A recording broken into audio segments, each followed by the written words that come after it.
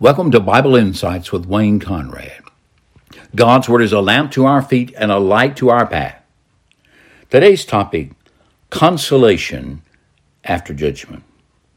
A look at the prologues of the prophet Isaiah in his prophecy. I want to read a few verses of Scripture with you today. First from Isaiah, the opening chapter, and then from Isaiah chapter 40. And the reason for this is, you see, the book of Isaiah, the scroll of the prophet Isaiah, is really divided into two parts. And the first part is chapters 1 through 39, and it occurs in the historical reign of 4 kings in Judah. And so Isaiah is God's prophet to the people of the the southern kingdom called Judah. And Israel has been taken away by Syria under judgment of God because of their rebellious idolatry. And now they are gone. But God's covenant still remains with Judah, and God is still working in Judah. So for another 100 years, this occurs. And Isaiah prophesies during this period of time. And those prophecies are given to us in chapters 1 through 39. But the book takes a different tone when it turns to chapter 40. Isaiah is still speaking, but it's like 100 years later, after the exile, and now is the perspective that the prophet is speaking. And he's able to speak this because, remember, he receives visions from the Lord and receives direct words from God that will describe what God is promising to bring about in the future through the land of Judah, through the people, through this continuing line of the covenant people, going back to the days of Abraham and to Moses and to David.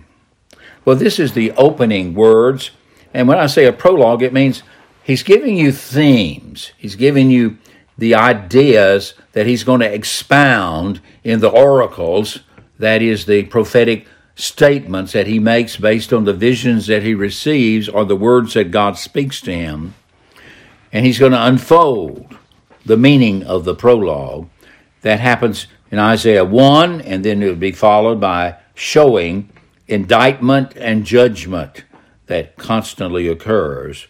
And in Isaiah 40, this is post-exile. So we have a pre-exile picture in chapters 1 through 39 and a post-exile picture beginning in chapter 40. But let's hear the word of God. I'm reading from the English Standard Version, and then as a secondary translation, I'm going to be reading from the International Standard Version. All right, first is from the ESV. Here is the word as recorded in Isaiah chapter 1. God speaking. Hear, O heavens, and give ear, O earth, for Yahweh has spoken. Children have I reared and brought up, but they have rebelled against me. The ox knows its owner, and the donkey its master's crib, but Israel does not know. My people do not understand. Ah, sinful nation, a people laden with iniquity, offspring of evildoers, children who deal corruptly. They've forsaken the Lord, that's Yahweh, and they had despised the Holy One of Israel. They are utterly estranged. Why will you still be struck down? Why will you continue to rebel? The whole head is sick, and the whole heart faint. From the sole of the foot even to the head, there's no soundness in it, but bruises and sores and raw wounds. They're not pressed out or bound up or softened with oil. Your country lies desolate. Your cities are burned with fire. In your very presence, foreigners devour your land. It is desolate, is overthrown by foreigners. And the daughter of Zion is left like a booth in a vineyard, like a lodge in a cucumber field, like a besieged city. If Yahweh of hosts had not left us a few survivors, we would have been like Sodom and become like Gomorrah. Do you hear the indictments? I want you to listen. What does God say about his people in Judah? And he's speaking to them as a whole. Now, certainly there are some godly people in the nation, such as Isaiah, but they're few and far between. For the most part, this is a description of the citizenry and of their behavior toward the God who has constituted them a nation, and toward one another as the covenant people. Listen, Yahweh says, you have rebelled against me. You are rebellious children. Although I am your owner, I am your creator, I am the one who formed you and gave you my name. But you seem to have forgotten. You do not understand who you are, and you do not understand who I am. Ah, sinful nation, you're a people laden with iniquity. Now, iniquity is evil doing. It's really expressing evil intent. He goes on, you're an offspring of evildoers, children who deal corruptly. You've forsaken Yahweh. You've despised the Holy One of Israel. Therefore, because of this behavior, because of this action that you've done, you are utterly estranged from me. Now, God has in this period of time, throughout the history of Israel, he has sent judgments in the form of sometimes diseases, sometimes natural things, and other times nations that will come against the people, invade them. There will be warfare, and Israel many times will be on the losing end of these things. And God says, why will you still be struck down? Why will you continue to rebel? He wants us to see in his hand as providence that there can be judgment against the people. In other words, their sin invites judgment, and the judgment comes as a punishment. But God always wants us to respond positively, not negatively to the punishment. He wants us to realize what we've done and return to him, to forsake our rebellion, to quit our iniquity, to remember him, not to despise him, to remember, not forsake him. Why will you continue to rebel? Why will you be struck down? And then he answers, this is the reason, is because of the depravity of humanity. Listen, at this description, the whole head is sick, and the whole heart faint, from the sole of the foot even to the head. There's no soundness in it, but bruises and sores and raw wounds that are not pressed out or bound up or softened with oil. You're rotten, sinful, from the top of your head to the bottom of your feet, and every part in between. The reason we act in rebellion, in iniquity, and in sin, the reason we go away from God and forsake him and despise the Holy One and those things that relate to him, is because of this sickness, of this sin, of this rebellion, and this depravity of a nature that's been cut off from the living God. It's spiritual deadness expressing itself in these evil acts. But God wants people to return to him. Later in this same chapter, he's going to say, come now, let us reason together. Though your sins be as scarlet, they can be as white as snow. He's saying, if you return to me, you can be restored. You can receive my forgiveness. But the people do not heed the prophet's message. And so after the time of Isaiah's prophecies come to an end, and there's Jeremiah that comes on the scene. And sometimes there's some overlap between Isaiah and Jeremiah. But later, God will take the nation into Babylonian captivity. The judgment will be so severe that Jerusalem will be destroyed. And most of the people, at least the cream of the crop, and most of the people will be hauled away in chains and on foot to walk all the way from what we call modern-day Israel to modern-day Iraq. All the way they're taken into exile. And the king of Babylon takes with him the vestments and the holy vessels of the tabernacle and the worship of God. The Jerusalem temple is destroyed. The worship of God's people is rendered null and void because there's no temple, no sacrifice, no priesthood, and the people are taken away to a foreign land that does not know God. And there, under the judgment, the ripe judgment of God that they deserved, they are languishing for 70 years.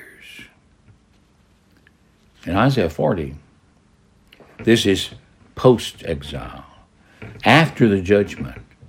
But the words may actually be coming to them while they're still there. Because in Isaiah, I'm not sure which were, somewhere in the Isaiah 40s or 50s, even Cyrus is mentioned by name by the prophet, who will be God's instrument to restore the people to the land. So after the Babylonians comes the Persians, and from the Persians, you see, Cyrus is raised up, and Cyrus becomes the one that allows the people to return to the land. Well, in light of that, this is God's word, Isaiah chapter 40. Comfort my people, says your God. Speak tenderly to Jerusalem and cry to her. Do you hear the tone? Before, in Isaiah 1, the tone is that of you are ripe for judgment, because look at all this sin and rebellion. They refuse to hear the word of the Lord, to respond to the word of the Lord, to live by the terms of the covenant that God had cut with them. But now, after the punishment has been done, and God is going to restore them, this is what he says: comfort my people. So he's asking the prophet to comfort his people, those who will speak the word of God to the people. Comfort my people. Bring consolation to them. Take your arm around them in my name, and speak tenderly to Jerusalem, and cry out to her this great news, that her warfare, that is her hard labor, her compulsory prison term is ended. The 70 years is over. Her iniquity, that is this sinful actions and the sinful heart, that's been pardoned. And she's received from the Lord's hand double for all of her sins. Now, in other words, God has done a complete judgment for the sins, and now they're past, and they're open for God's hand to turn from judgment to blessing. And the blessing will be superabundant in accordance to what that judgment had been. A voice cries in the wilderness, prepare the way of Yahweh. Make straight in the desert a highway for our God. Every valley shall be lifted up, and every mountain and hill be made low. The uneven ground shall become level, the rough places a plain, and the glory of Yahweh shall be revealed. All flesh shall see it together, for the mouth of Yahweh has spoken. A voice says, cry. And I said, this is the prophet, why? What shall I cry? All flesh is grass. All its beauty is like the flower of the field. The grass withers, the flower fades when the breath of the Yahweh blows on it. Surely the people are grass. The grass withers, the flower fades, but the word of our God will stand forever.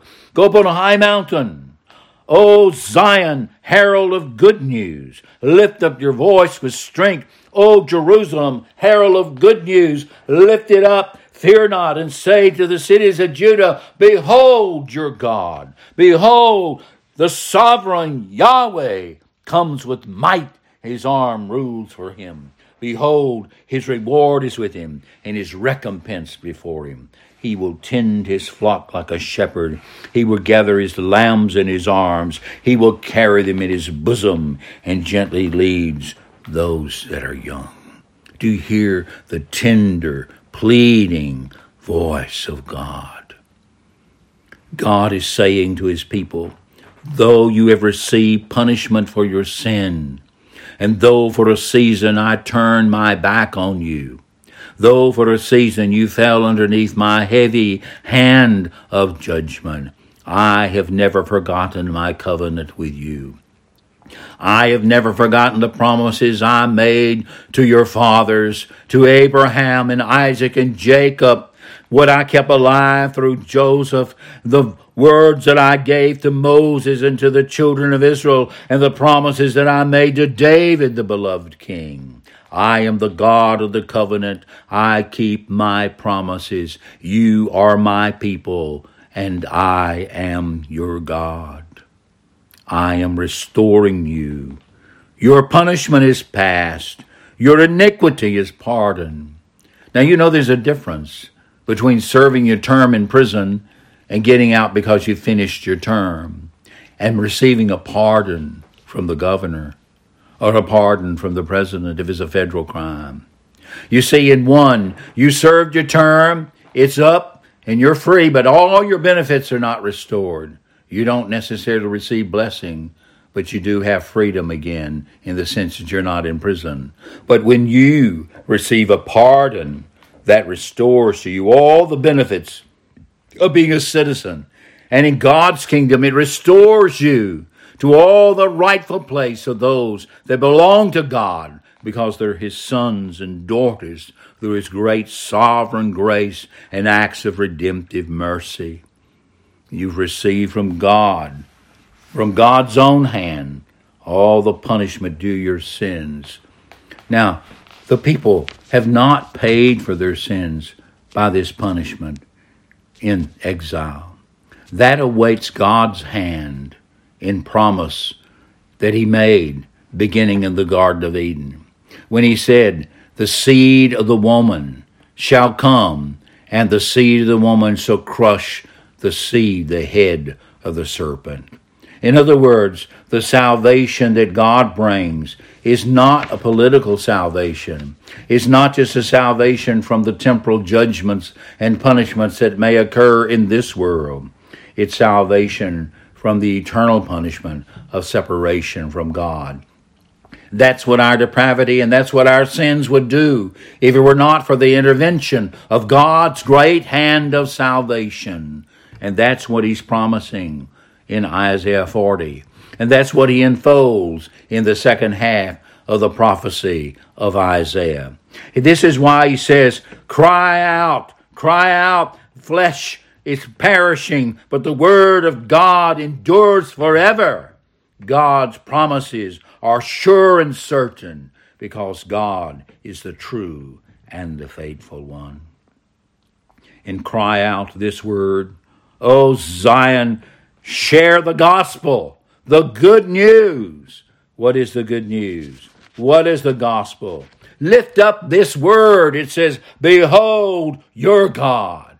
Behold, your God comes with might, and his arm rules for him. Behold, his reward is with him, and his recompense before him.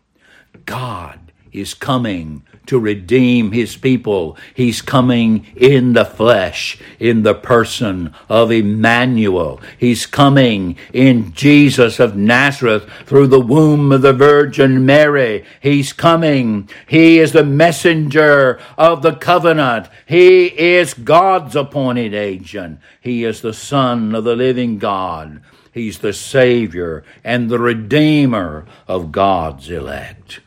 This is the voice we cry. The good news is that the Lord God comes with might. He comes to bring a people to himself by the sacrifice of himself as the suffering servant. These are the prologues that Isaiah has given us. And as we read the prophecies of Isaiah, he will unfold these truths to us. In the first part, we will see our sins. We will see God's judgments. And yet even in that, we'll see God's promises, his glimpses of redemption that is to come and of glory that will follow. But when we turn to 40 and what follows, we will find the line of the tribe of Judah is coming into sight. For God will keep his promises, and the Lord of the covenant himself will come to redeem a people. Now, this is God's word to Judah, to Jerusalem, but it also stands for God's word for all of his people. Because you see, even on the individual plane, we can hear these words of God. Because it's our sins, individually, the sinners, that put an estrangement between us and God, even when we're his children.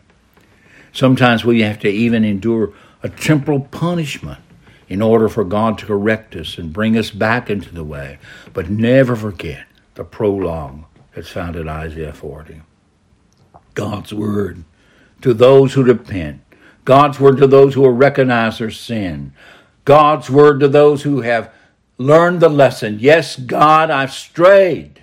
Yes, I've rebelled. But, oh God, I repent. I turn back to you. Restore me to your favor. Hear the word of the Lord. The warfare is over. Iniquity is pardoned. And you will receive from the hand of a gracious and merciful God a full salvation. Call upon the name of the Lord. Though your sins be as scarlet, they shall be as white as snow. For God is in the saving business. This has been Wayne Conrad with Bible Insights.